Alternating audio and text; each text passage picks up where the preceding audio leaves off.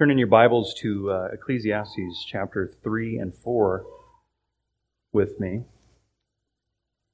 And we will go through this text together. We'll try to give it justice in light of the context of the book as best we can this morning. Please bow your heads with me as I ask for help.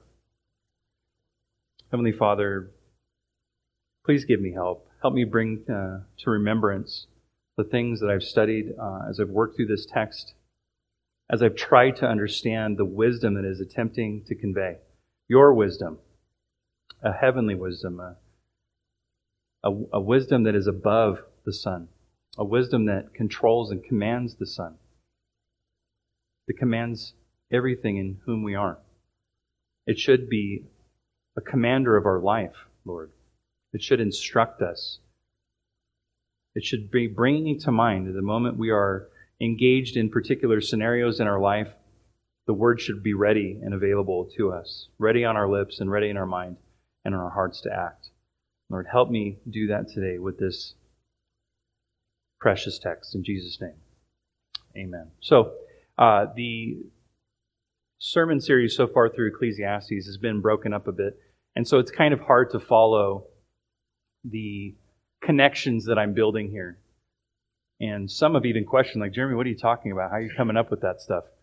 Well, I don't believe that Ecclesiastes was written by a grumpy old man, just kind of vomiting his ideas and thoughts over time, and that it's not coherent, that it's inconsistent. He's just kind of spilling out all this stuff that he has observed under the sun. And kind of lumped in with that are some here, nice things to say, but really in the end of it, leaves you in despair. As I prayed earlier. I don't believe that's the point of the book at all. As a matter of fact, I believe this book is meant to bring great joy in your life. I believe that this book is designed for that very purpose. Now, you might look at it and say, wait a second, Jeremy, you're talking about a lot of grumpy stuff, a lot of very dark stuff. Solomon goes through some things that are really hard to stomach, they're hard to think about.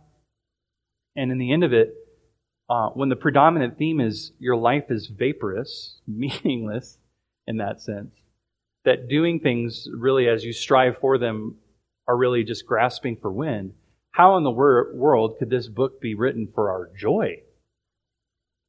Look, I believe that if you understand Solomon's argument, I believe it is a coherent argument from beginning to end. Solomon is trying to reset our understanding of who we are before the living God. And if you lived only life under the sun, this book would bring despair. This book addresses everything that one could possibly think of in terms of a meaningful life under the sun. And really what I believe Solomon is doing is dashing that to pieces. You can't find a meaningful life under the sun. But those who are in Christ, those who are the righteous, those who walk with God, have a wisdom from above, as I shared last week, that gives us the filter by which we should interpret all things in our vaporous life, which could appear to be meaningless in many cases. Everything that I put my hands to, everything I work hard for, seems to in some way come to an end. And all I'm going to do at the end of this life is return to the dust, right? Yeah, that's true for both the wicked and the righteous. However, in the end of it all, there's something that we have to look forward that the wicked do not for those who are in Christ. Note, starting in verse 16, he says, I saw under the sun that in the place of justice there is wickedness, and in the place of righteousness there was wickedness. And I said in my heart, God will judge the righteous and the wicked, for there is a time for every matter and for every work. It's a subject that he constantly repeats, and he constantly wants us to remind us of. And note, in the end of the book, the conclusion to all things, as we've studied them out and tried to exhaust our understanding of life under the sun, what does he say? That God brings all things into judgment. Notice that. I'm seeing these injustices happening. I'm seeing those who should appear to be righteous but aren't. There's just wickedness within them. I think a good example of that, as I mentioned last week, were the Pharisees that Jesus was addressing as whitewashed tombs. There's this appearance of righteousness, but yet there's inward ravenous wolves, as he called them, right? We have a tendency to fall into those categories. If I might, real quick, read to you a song by a man who I just discovered recently in the Country Music Awards. Jelly Roll. You guys know Jelly Roll? You laugh. Don't be laughing. He wrote this song called The Lost. It's really interesting. Let me read it to you. He said, I see your fire and brimstone, that billboard sign on the road, but you can't scare me to heaven with gasoline on my soul. That back road baptism, weed smoking, syrup sipping, whiskey river carry me home. I've been known to find my kind of people that ain't at home underneath church steeples. You'd be surprised the places I find Jesus that ain't the regular crowd. I've been down and out, and I'm better with the lost than with the found. My solid ground is better with the lost than the found. I'm just going to share that. You guys could read the rest of the lyrics, but what is he saying? What is he getting at? I'm better off with the lost than with the found. I found Jesus in back roads, not under steeples. It's the very thing that I believe Solomon's trying to address, right? So we're not finding justice in the courthouses in society, and we're not finding righteousness where it should be presented. There's something going on. There's something very wrong with this reality as we do life together. We struggle, don't we? We have shortcomings, failures, difficulties, and we tend to hyper-scrutinize one another underneath the steeples. And that's what I think he's driving at. I've been pressed out of the churches. I have no interest in being... I actually have more... I can relate more with the lost than I can with the found. These people who say they're the found don't act like the found. They act a lot more like the lost, and the people who are the lost act a lot more like the found. Isn't that exactly what Jesus said about his ministry? Why do you spend time with sinners, right? You're a drunkard, you're a glutton, right? A winebibber. This guy spends time with tax collectors, the lost. He's like, they're the found ones. You righteous ones, right, are the lost. Which is really interesting that Jelly Roll would say that. Yes, even quoted here today. We can say we've officially quoted Jelly Roll in a sermon. Why do I bring that up? Well, there's a question that Solomon poses as we move into chapter 4 text. Why do I bring this up? Why is this so important? Yes, God said he will judge them, but then he talks about men in this particular way. That we're like beasts, really, at the end of the day. Our life is limited. We die, beasts die. We breathe the same air they do. They breathe the same air we do. And all is vanity. Beasts do beast stuff, and we do beast stuff too. Notice that. We act like beasts when we uphold courts that are unjust. We act like beasts when we pretend to be righteous when we're not. And we all return to the earth, but God will judge that.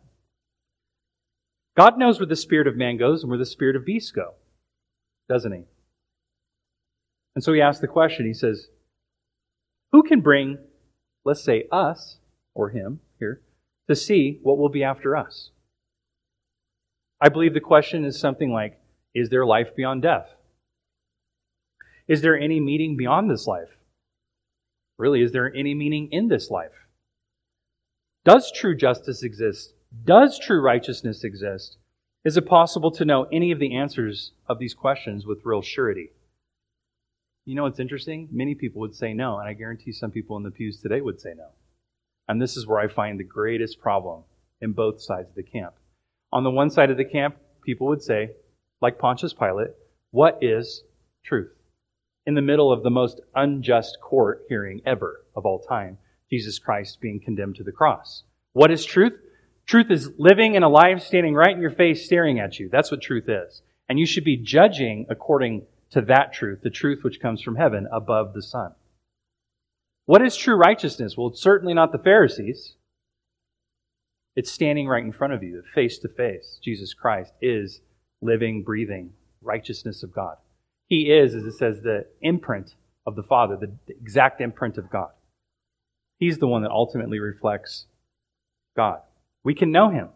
Jesus even goes as far as to say, if you follow his word, you're a disciple of his word, you can know the truth, and the truth will do what, saints? Are you sure you can know that? Does it really set you free? Free from what, you might ask? Well, free from your sins, for sure. But a freedom, I believe, from questioning reality. A freedom, I believe, that as you live and act and you trust in God's word, gives you an insight that unbelievers will never have. And you could have entire surety about it. As a matter of fact, and I know I quote this verse all the time, and it's good for you to hear it again. Jesus says in John 17:17, to the Father, separate them, make them holy, sanctify them by your word. Your word is truth. Is true. It is true. It represents God. You remember when I said last week about a man is only as good as his word? Well, this is a direct reflection and extension of God's character and who He is. And as we trust in it, Him being the creator of all things, we have the filter by which we can navigate our lives. We must know the Creator. We must trust His Word in order to live with surety in His created order. And if we don't do that, my friends, you are stumped by the wicked in the same way, left with unassurity, mere probability, in sinking sands of human autonomy, and left to really whatever you kind of come up with your life should look like. Isn't that what we see in the world today? This is why justice is perverted and why righteousness is perverted. People want to do what's right in their own eyes, don't they? We are tempted toward that. And this is exactly what I think Solomon's trying to answer through a series of challenges that the unbeliever might rail. And we might even be challenged with ourselves. Let's go on to this under the sun vantage point. In Ecclesiastes 4, verses 1 through 3, he says, "Again I saw the oppressions," or maybe another good word is exploitations, "that are done under the sun. And behold, the tears of the oppressed, and they had no one to comfort them. On the side of their oppressors there was power, and there was no one to comfort them. And I thought the dead, who are already dead, were more fortunate than the living who are still alive. But better than both is he who had not yet been, and has not seen the evil deeds that are under the sun." Okay, that is quite the perspective, isn't it? It is so bad out there, and the oppressors are so powerful out there, we would be better off to be dead. We'd be better off to not even be born. What kind of oppression do you think he's talking about, exploitation? Well, let's look at the problem in society today of what the oppressors or the oppressed might look like. So despite our long history of oppression and exploitation, and its encouragement of destructive abuses and enslavement of people throughout history, note what Solomon describes in the beginning. It's an unbreakable pattern, isn't it? And you know what Solomon says? So what? Wait, what, Jeremy? Yes, so what? So what that it's bad? So what that people are being oppressed? So what it's an unbreakable pattern throughout all history? If your vantage point is only under the sun, so what? Well, Jeremy, that's messed up. Yeah, let's talk about some messed up stuff. All over the world, various people groups are being oppressed and exploited. Let's take a look at a few examples. Sexually speaking, there's prostitution, brothels, escort agencies, exotic dancing, stripping, phone line sex calls, internet chat rooms, pornography, mail order brides, and sex tourism is one group. There's coercive labor, punishment, violence, intimidation is used to encourage people to accumulate debt so much to the point where they sell themselves into slavery. People keep back identity papers in order to exploit people in this coercive labor. They threat to expose them to immigration authorities. And this is commonly done in manufacturing, factory work, hospitality, construction, agriculture, fishing, car washes, and nail bars. You guys all seen these places. You're all familiar with them, where people are being taken advantage of. Think about that. How messed up that is.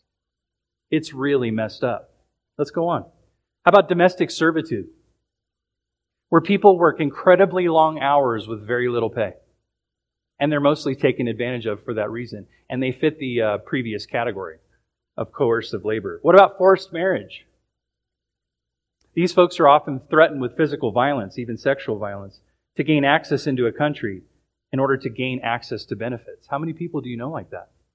Where they intentionally marry someone from another country so that they could gain access and benefits that they otherwise wouldn't have, and they would be willing to undergo physical violence and sexual violence to do so.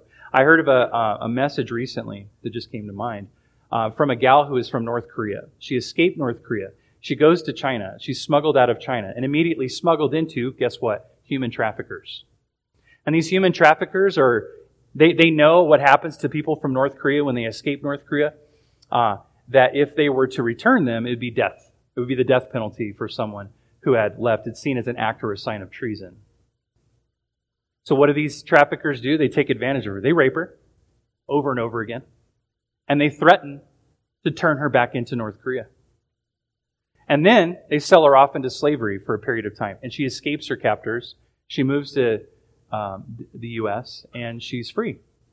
And she's now spending a time on a circuit telling about all of her exploits. And on this circuit, happened to sit down with a group of people that she thought might be like-minded, like Pelosi and all of her cronies, for a dinner. And included in that group was, what's the guy who's the owner of Amazon? What's his name again? Yeah, him. What was his name? Bezos. Yeah, that's right. Yeah, Bezos. He was in this dinner, and they were flying on this private jet together, and she thought, how exciting. This is so neat. And she was bringing up all of her experiences as she came to this country. And by the time it got to dinner time, she was sharing with this group of people. And what she realized, it was this very group of people who had been some way involved in her trafficking. And dinner got really uncomfortable. And on the way back, Bezos, which was like, buddy with her and wanted to, maybe produce some more speaking engagements and feature her and things, decided not to talk to her anymore. Because he was really worried that certain buddies that might find out about these things would cause his business to collapse. Yeah, that's going on in society. And this poor lady was left in the dust. A wonderful woman who was taken advantage of. There's forced criminality in our society. Forced criminality in the sense that people are forced to do drug trades and distribution for drug dealers. They're forced to beg. Think about the person next time you see them on the side of the road as they hold up their sign, typically sometimes very well-written signs, very provocative signs, very intriguing signs that encourage you to give them money, right? In some cases, and I don't know the statistics, but many of them are forced to do that. Many of them work for someone under threat, for fear of their life in some cases, that they have to collect a certain amount of money per day on that street corner and turn it into them. Pickpocketing, bag snatching, ATM theft, and selling counterfeit goods. People who call you on those calls, the scammers. Many of them fall into that human trafficking category where they're forced to do labor. It's not something that they're like choosing to do per se, but they're actually doing it by force of someone who's trafficking them. And then there's a really scary one, and one that bothered me a lot when I read it, organ harvesting. There's a whole trade, there's a whole industry surrounded by organ harvesting. There are various different ways that they do this, but listen to this. Here's an example. A victim formally or informally agrees to sell an organ. So they come up to him and say, hey, I got 2 kidneys. I can do with getting rid of one of them. I can make some fat cash, right? And it's typically not done in a very nice hospital setting. It's done in a sketchy room, right? And you're giving up this kidney, which is super dangerous. You can die from that, by the way. I would not encourage you to do that. But they make the agreement to do that. But then they're cheated because they're either not paid for the organ or not what they were promised. Now imagine that. You give up this precious organ of yours and then you get cheated out of it. So back when yes, before I was a Christian, I sold drugs. Okay, shocked. Okay, you'd be shocked about that. I sold drugs. And there was one time where I had fronted someone a pretty decent amount. And the expectation was that in fronting them this, that they would pay me, right? And typically, what happens in the drug world when you don't pay the dude that fronted you? They come after you. And in some cases, kill you for the most minuscule amount. It's just a matter of principle, not the amount. You're gonna jack me of my stuff, dude? I'm gonna kill you. And then nobody will ever do that ever again. I'm gonna set a precedent here, right? Imagine doing that with an organ. I got jacked for my stuff. I'm like, whatever, bro. I'll just figure it out later. I sell plenty of this stuff anyway. I don't need the money. And I'm definitely not trying to go after people. That's not what I didn't care about that. But can you imagine, I felt like cheated big time. That was my hard-earned money, selling drugs, I earned rightly, and someone took that away from me and didn't pay, and they just ran. They never returned my phone calls, never heard from them again. Could you imagine doing that with an organ? That's messed up, man. That is really messed up. And then there's an ailment angle. So what they do is they take a vulnerable person, right, who can be manipulated, and they treat them for an ailment, whether it's real or not. And that ailment may or may not even exist. And they remove the victim's organ without their knowledge. So imagine you go into a doctor you think is legit, right? And this is in most foreign countries, not necessarily here. That might happen here more often than I think. But I imagine this happens in countries where it's you really are trusting this doctor. You go in to see them, they diagnose you, they put you under anesthesia, and then they swoop one of your kidneys. Or maybe just clean you out and you never wake up. Can you imagine that? Like, they're doing that to people right now all over the world. Do you know why? Organs are worth a lot of money. A lot of money. And then there's extortion, where they actually kidnap people from their family and remove them without consent. We're just taking those things. Okay, those are our organs. We're just going to punk you for them. Okay, I can't imagine what that'd be like. That is really messed up. Okay, and God allows that to happen in His sovereign control over the world. How might you think about that? Well, let's turn to Job and let's see what he has to think about that. Job chapter 3. Read this along with me. After this, Job opened his mouth and cursed the day of his birth. And Job said, "Let the day perish on which I was born, and the night that said, a man is conceived. Let that day be darkness. May God have above not seek it, nor light shine upon it. Let gloom and deep darkness claim it. Let clouds dwell upon it. Let the blackness of the day terrify it. That night, let thick darkness seize it. Let it not rejoice among the days of the year. Let it not become the number of the months. Behold, let that night be barren. Let no joy cry enter it. Let those who curse it, who curse the day, who are ready to rouse up the Leviathan. Let the stars of its dawn be dark. Let it hope for the light, but have none, nor see the eyelids of the morning, because it did not shut the doors of my mother's womb, nor hide trouble from my eyes. Why did I not die at birth, come out from the womb and expire? Why did the knees receive me, or why did the breast that I should nurse? For then I would have lain down and been quiet. I would have slept. Then I would have been at rest, with kings and counselors of the earth, who rebuilt ruins in themselves, or with princes who had gold, and filled their houses with silver. Or why was I not hidden a stillborn child, as infants who never see the light? There the wicked cease from troubling, and there the weary are at rest. There the prisoners are at cease together. They hear not the voice of the taskmaster. The small and the great are there, and the slave is free from his master. Why is light given to him who is in misery, and life to the bitter in the soul, who long for death, but it comes not, and dig for it more than hidden treasures, who rejoice exceedingly and are glad when they find the grave? Why is light given to a man whose way is hidden, who God has hedged in? For my sighing comes instead of my bread, and my groanings are poured out like water. For the thing that I fear comes upon me, and what I dread befalls me. I am not at ease, nor am I quiet. I have no rest, but trouble comes." Maybe they are better off unborn or dead. According to Job, he experienced some pretty traumatic stuff. Amen? Let's take a look at what the Psalter says. What does the Psalter have to say? You're like, Jeremy, you're not really making a case here for this book not being doom and gloom. You're not helping out. Well, let me help push that a little further. Psalm 88. O Lord, God of my salvation, I cry out all day night before you. Let my prayer come before you. Incline your ear to my cry, for my soul is full of troubles and my life draws near to Sheol. I am counted among those who go down to the pit and a man who has no strength, like one who set loose from the dead, like the slain that lie in the grave, like those who you remember no more, for they are cut off from your hand. You have put me in the depths of the pit and in the regions of the dark deep. Your wrath lies heavy upon me, and you overwhelm me with all your waves. You have caused my companions to shun me. You have made me a horror to them.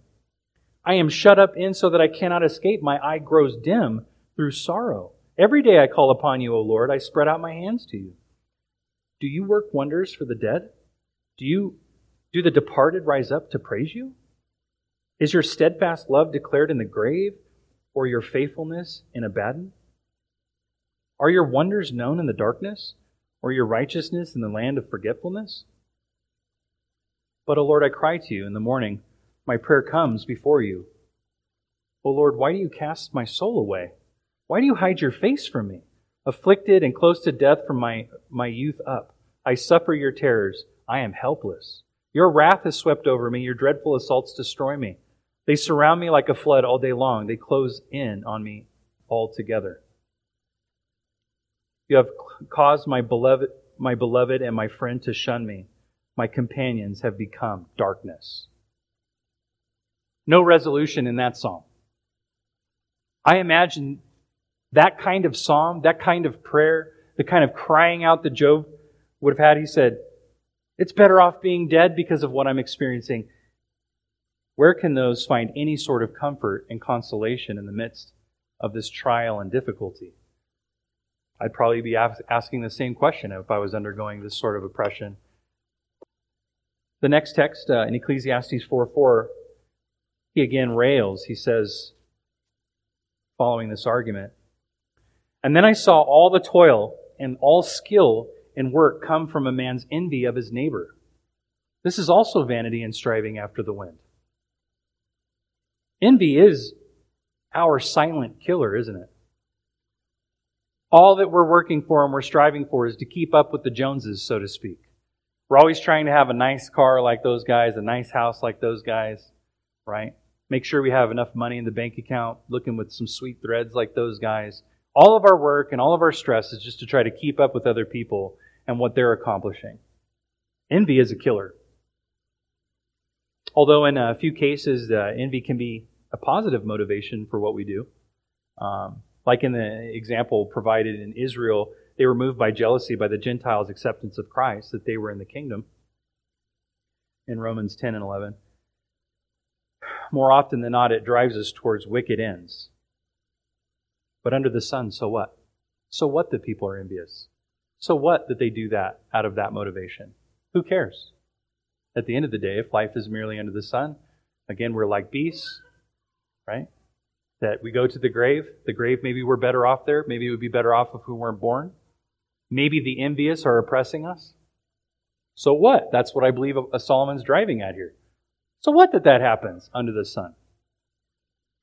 What is envy really? Well, it's something that encourages us to pursue what isn't rightly ours and what we haven't earned. That is, another's gifts, their possessions, maybe a position, or their achievements.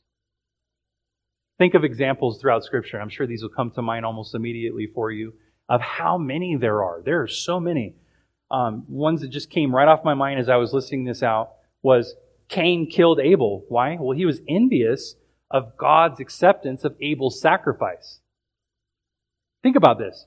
It's not the actual act itself, but it was the way someone had responded and the desire to receive that same response. My kids, I bring them up in every one of my sermons. I will not say anything by name. Not today, at least. But we see this in our children, don't we? Mom and dad give some kudos to one of the brothers or sisters, right? And out of anger and frustration and jealousy, the other sibling lashes out at them, right? Like that. In this case, Cain killed Abel because he was upset that God had given him acceptance for his sacrifice that he offered and not Cain, right? It led to him murdering his brother.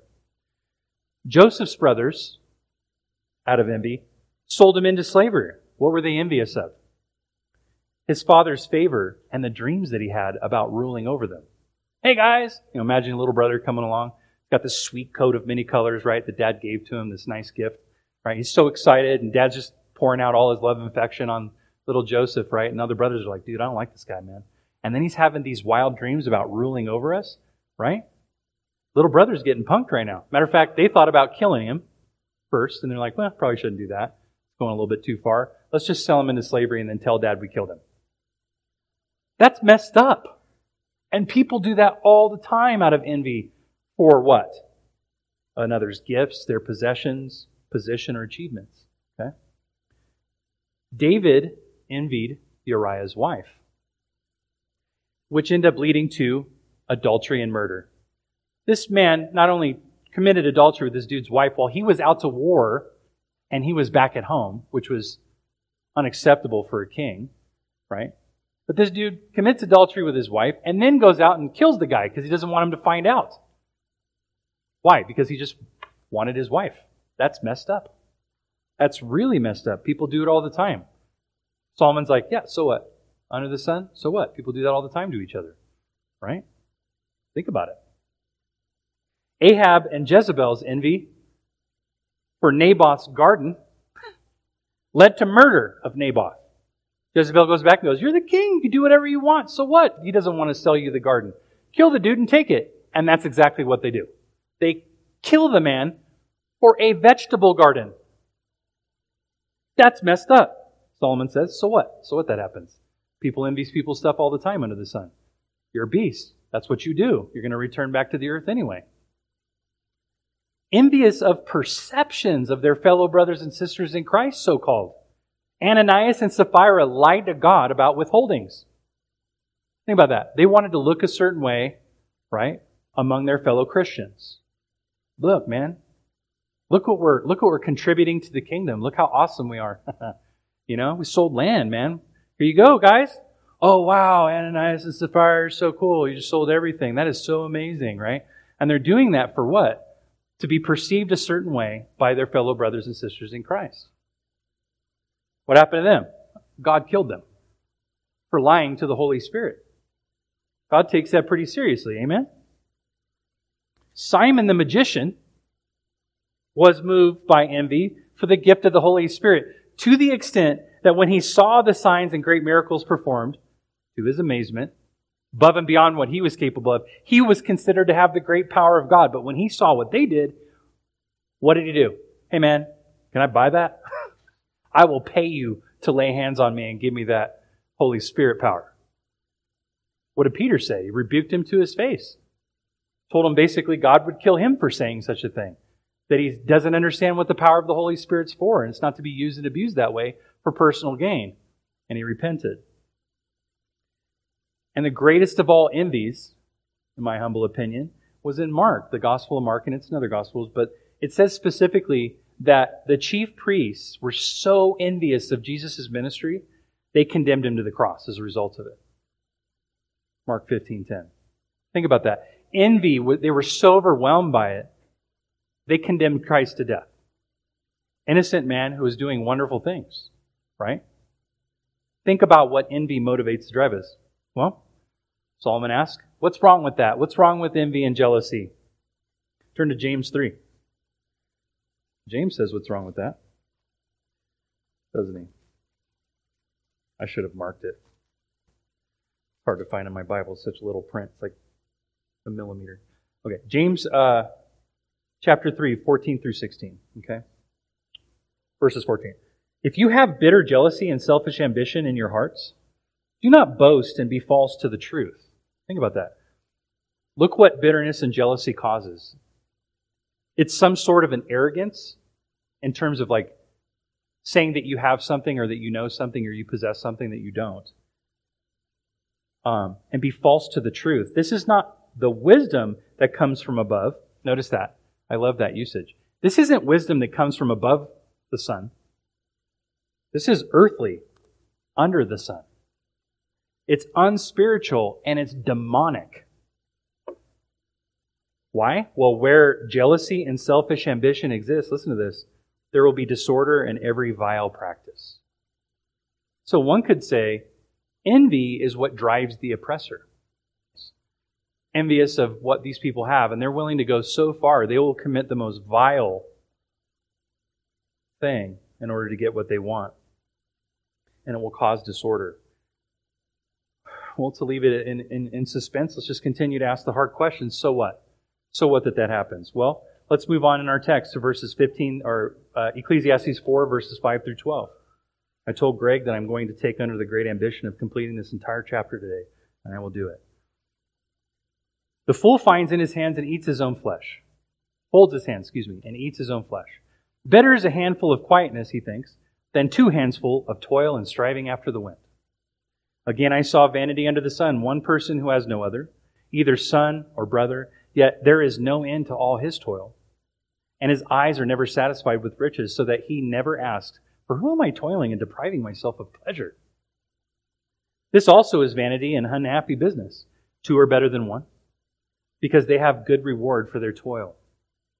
For if they fall, one will lift up his fellow, but woe to him who is alone when he falls and has none other to lift him up. Again, if 2 lie together, they keep warm. But how can one keep warm alone? And though a man might prevail against one who is alone, 2 will withstand him. A threefold cord is not easily broken. I want you to think about this. In Scripture, when someone is called a fool, that isn't name-calling. I learned this from Dr. Bonson. It's not name-calling. It's a moral indictment. Think about it. You're foolish. That's not like, hey, stupid. It's not like that in kind of ways. But it's not like just name-calling for the sake of name-calling. It's a moral indictment. You're behaving immorally. How so? To be foolish is an immoral act. Biblically speaking, laziness is immoral. It's immoral to say, you know what? Man, it's really hard to do all that hard work. Full of toil, and I just know it's striving after wind anyway. Better to just rest and sit back and just chill and not have to worry about anything. Think of all the proverbs that address the laziness factor in people and in us. That is immoral, and we need to stop. If that is our attitude, we need to repent. It's also immoral to be stingy and selfish. We've learned that through our generosity sermons that we've given the last few weeks, the last couple of weeks. And isolation is also dangerous for us. One could say isolation is also immoral. Like, don't neglect the gathering of one another. Spend your lives with one another. He who isolates himself, what does the Scripture say? War against all counsel. Okay? But under the sun, who cares if someone does that? Who cares if someone is lazy? Who cares, really, from this vantage point, if someone is a miser or a loner? Think about it. Based on the two things that we just read, people who are envious tend to be oppressive. And if one finds himself in an oppressive work situation, which most of us think we're in, not true for most cases, but if we're in an oppressive work situation, like it's really hard, maybe we're not getting paid the way we should be, maybe the work we're being pressed to do is to be pushed beyond all hours, we're even told maybe to work off the clock. Teachers out there, I know, will give a hearty amen. Spend a lot of time working off the clock and don't get paid for that. But yet you're expected to do that. Think about all the oppressive work situations that you face. Wouldn't it be an easy temptation to just go, man, I'd rather be lazy and stay at home? Ask my wife about some of the employees that she's had to hire and move on who have said that basic very thing. You're like, wow, that person calls in all the time. Better to be lazy and stay at home, right? I'm not really, but I still would like to get paid. That'd be neat. Don't have to deal with all that toil. If riches never satisfy, then isn't poverty better? Let me tell you a story about a friend of mine named Alfonso. He said that exact thing. It's so hard to work. You have to be responsible. Okay, I met this guy on the streets. Preached the gospel to him. He throws his weed away. Gives his life to Christ. You see him at church. Next thing you know, this guy goes from homeless to having his own truck. He was an arborist. He's running a crew. Got this sweet new shiny truck. We get him an apartment. It's a really nice area of town. He's set up, man. He's got his own little living quarters space, beautiful home. And this guy is like, wow, from zero to like hero. Like, it was just amazing. Rags to riches almost, right? Story. And then like he fell off. You know how it happens. Like people start isolating themselves, become loners. Why? Well, they don't want to let everybody know they're in sin again, right? So they just go, well, probably better off to go over here, not be exposed for my sin, right? I don't see him for a long time. I think it was a matter of a year or so. It might have been longer. I'm at the coffee shop I usually hang out with. And lo and behold, who's digging in the trash can? Alfonso! I yell at him. What are you doing, bro? And he's like, hey, man. Starts eating this sandwich he pulled out of the trash can. I'm like, that is disgusting, dude. I'll buy you some food right now. Why are you eating out of the trash can? What have you done? Oh, man, all that responsibility? Nah, not for me, bro. I don't have to have any responsibility. Dude, I am free. I'm set free, man. And this guy is trash. I don't know how long he'd been homeless at that point. Spun out on meth, of course, eating out of a trash can. And he's telling me about freedom. Like, dude, you are not free. You are a slave to your sin, my friend. You need to repent, bro. You need to walk with God. What you are doing is immoral. You are not free. And you are completely going against all the things that the Lord has gifted you in. You are leaving your gift aside, and you out of a desire to just be lazy, you are failing to walk in those gifts, man. You are missing out. You're not honoring the Lord in your life. That was tough for me to see, because I watched this man's life change, and then he just threw it all away. It's pretty incredible. So the miser, someone might ask, why spend a whole lifetime working to amass wealth when you have no one to support and care for, no one to leave an inheritance to, and you can't take it where you're going when you die, right? You can't take it. So why work, why be generous, and why build relationships? So what? Some tough questions Solomon's challenging us with. Let's move on in our text, Ecclesiastes 4:13-16. Better was a poor and wise youth than an old and foolish king who no longer knew how to take advice. For he went from prison to the throne, though in his own kingdom he had been poor. I saw the living who move about under the sun, along with that youth who was to stand in the king's place. There was no end of all the people, all whom he led. Yet those who come later will not rejoice in him. Surely this is also vanity and striving after the wind. Now, I had to read this like 15 times to try to understand what Solomon was saying here. It's really hard, but it's very similar to the story that we read in Sunday school today about Saul and David. I'll use them as examples. Saul was a wealthy man, came from a wealthy family. He was a very handsome guy, according to Scripture, right? Had everything going for him. What ends up happening typically with those who are in leadership is they don't listen to instruction.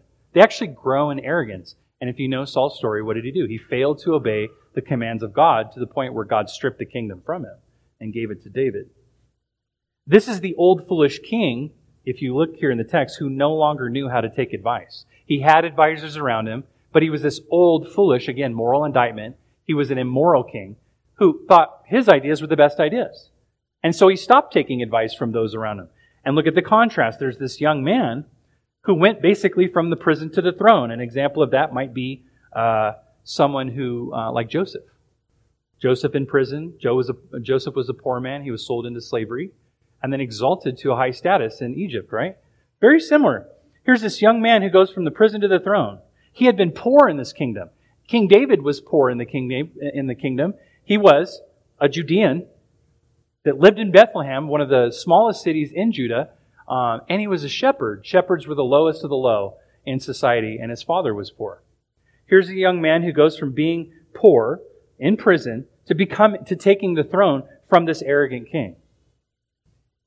And there were a bunch of people in this kingdom, he says, along with this youth who's going to take the king's place. And he was a wise young man. And notice, like typically in Scripture, the youth aren't often associated with wisdom.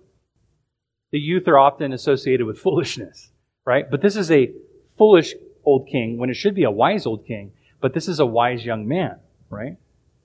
Elderly typically aren't fools. They're typically wise people who've lived a long life and are making wise decisions and are capable of providing instruction.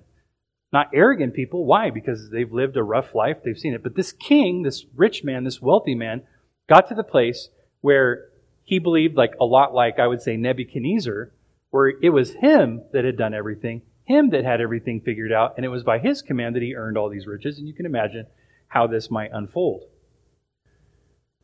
So he's removed from his position, and this young man's placed in his place. And it's over this great, vast kingdom. And look what it says. It says, those who came later didn't rejoice in him. Here's this exemplary young man like Joseph. What does it say later on about Egypt, this exemplary young man in Joseph, when it came to an envy about the growth of Israel? Do you remember? And they no longer remembered Joseph. They forgot about him.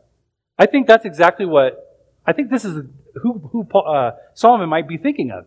Here's this man who went from prison, poor, broke, destitute, sold to slavery, and somehow achieved this status of the right-hand man to the throne of Egypt, one of the most powerful, if not the most powerful nations in history, who ruled so well and ruled with wisdom, a wisdom from on high, a wisdom that wasn't his own, who preserved Egypt and actually made Egypt an even greater power center at the time, became the father of a great nation, who that nation ended up getting put into slavery, oppression, because the Egyptian leadership failed to remember Joseph. It doesn't mean like they forgot about him. No, it's like we don't even want to put him in our mind. We're not going to even acknowledge who he was in Egypt. We're going to enslave these people because they're a potential threat to us, right?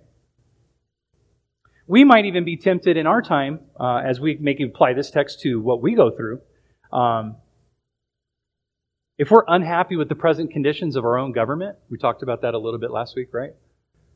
We tend to push toward leadership changes on a macro level, like the state governors or maybe our presidency of the nation, as though somehow it would provide a path to change our desired end in our lifetime, right? We do that. We complain about it. So when Biden got voted in, right, a lot of people are like, man, we need a better president. You know what they do? They look for the handsome guy, the one who stands in stature above the rest, one who's wise, the one who's capable of presenting himself well. And I'm telling you, I have family members who claim to be Christians and voted for Biden because he had all those features.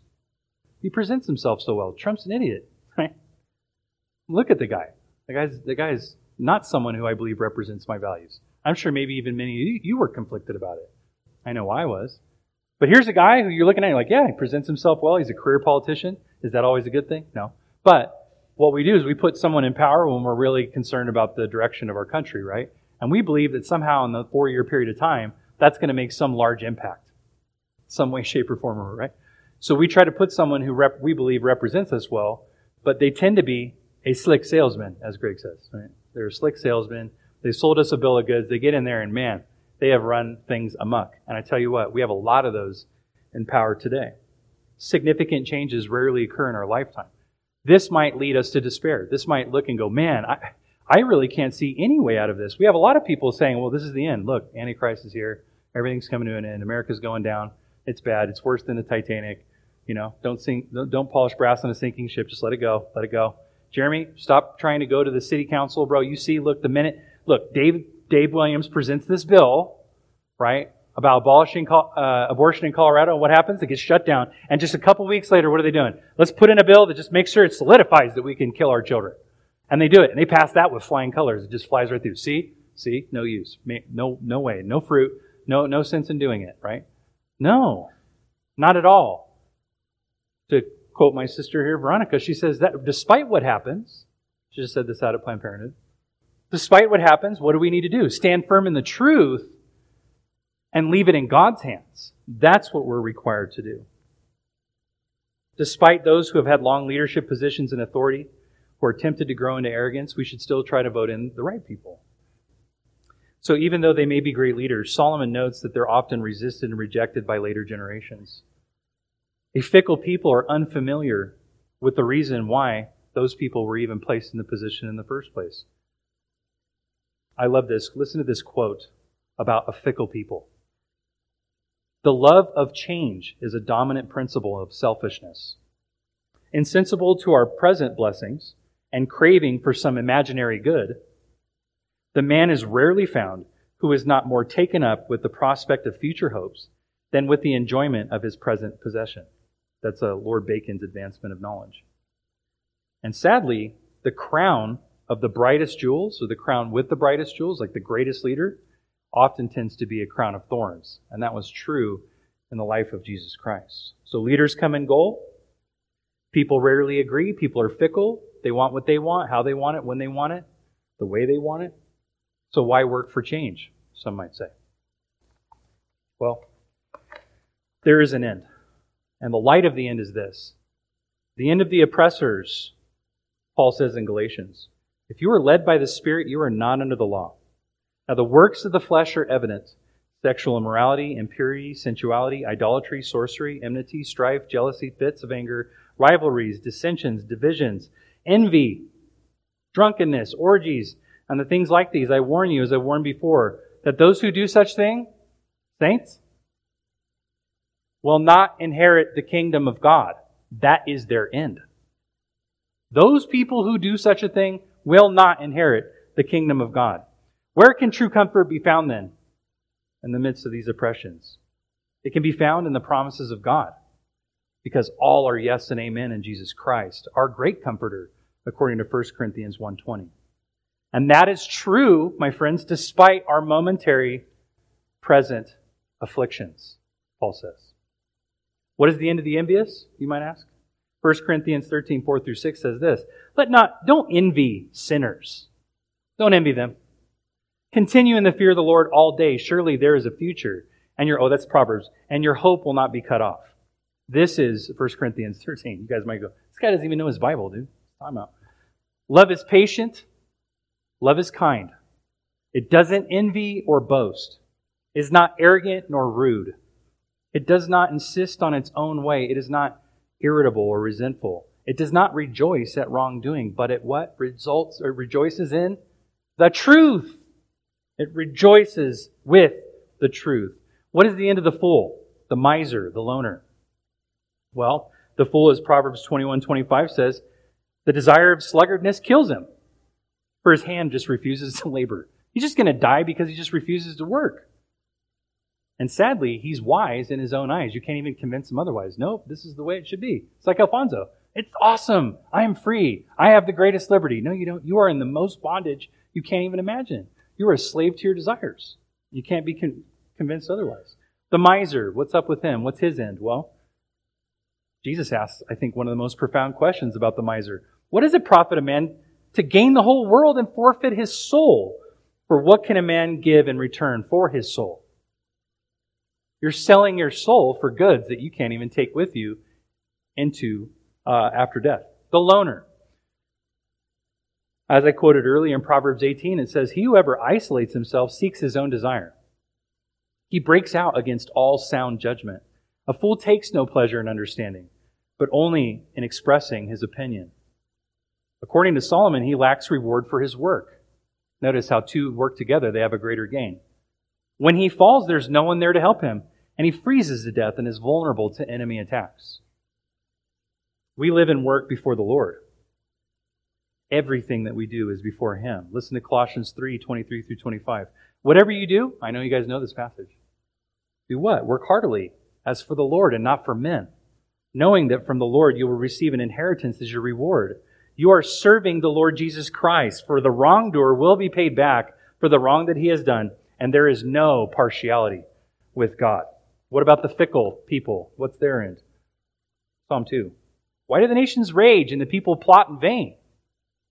The kings of the earth set themselves, and the rulers take counsel together against the Lord and against His anointed, saying, let us burst their bonds and cast away their cords from us. They can't keep us. They can't make us do what He wants us to do. I am the God of my own destiny, they say. Well, He who sits in the heaven laughs. The Lord holds them in derision of their own mindset, as Paul says in Romans 1, that He has committed to the destruction of their own desires. Then He will speak to them in His wrath and terrify them in His fury, saying, as for me, I have set my king on Zion, my holy hill. I will tell of the decree. The Lord said to me, you are my son. Today I have begotten you. Ask of me, and I will make the nations your heritage, the ends of the earth your possession. You shall break them with a wrought iron and dash them to pieces like a potter's vessel. Now, therefore, O kings, be wise and be warned. O rulers of the earth, serve the Lord with fear and rejoice with trembling. Kiss the Son, lest He be angry and you perish in the way, for His wrath is quickly kindled. Blessed are those who take refuge in Him.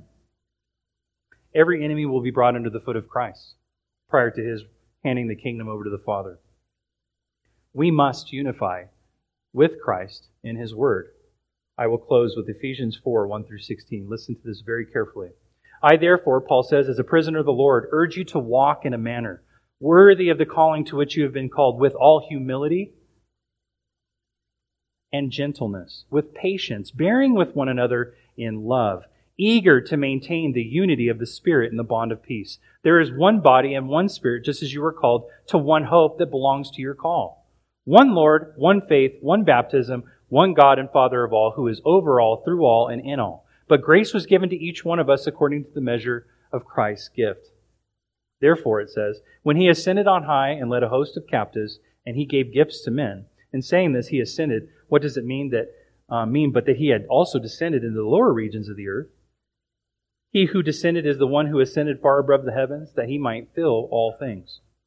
He gave apostles, prophets, the evangelists, the shepherds, the teachers, to equip the saints for the work of ministry, for the building up of the body of Christ, until we all maintain the unity of the faith and the knowledge of the Son of God, to mature manhood, to the measure and the stature of the fullness of Christ, so that we may no longer be children, listen to this, tossed to and fro by waves and carried about by every wind of doctrine, by human cunning, by craftiness and deceitful schemes.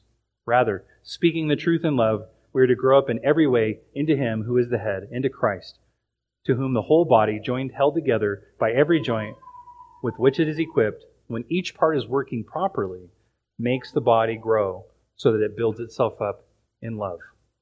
Let's pray. Heavenly Father, this is the joy that we can have in Christ. We have Your Word, and Your Word is sure. The reality that You rose in again from the dead testifies to that very fact, that Your ministry was true. The fact that You rose again and then ascended to the throne demonstrates the reality that You reign as Lord over your creation. And in Christ, we can possess the mind of Christ and have the wisdom of Christ to navigate in that reality and have this assured hope. As Paul says in 1 Corinthians 15, that if we did not have the hope of the resurrection, we are to be pitied among all men. That if truly life was under the sun, all these challenges would drive us to despair. Yet we are not driven to despair, but we have hope in Christ. And this book gives us great joy in knowing the fact that it's not just under the sun, but we have a heavenly wisdom by which we can appeal to in Christ, which you promised to give without reproach, so that we would not be tossed to and fro, so that we could have a sure standing, firm faith, a faith that is based in reality, unquestionable, full assurance.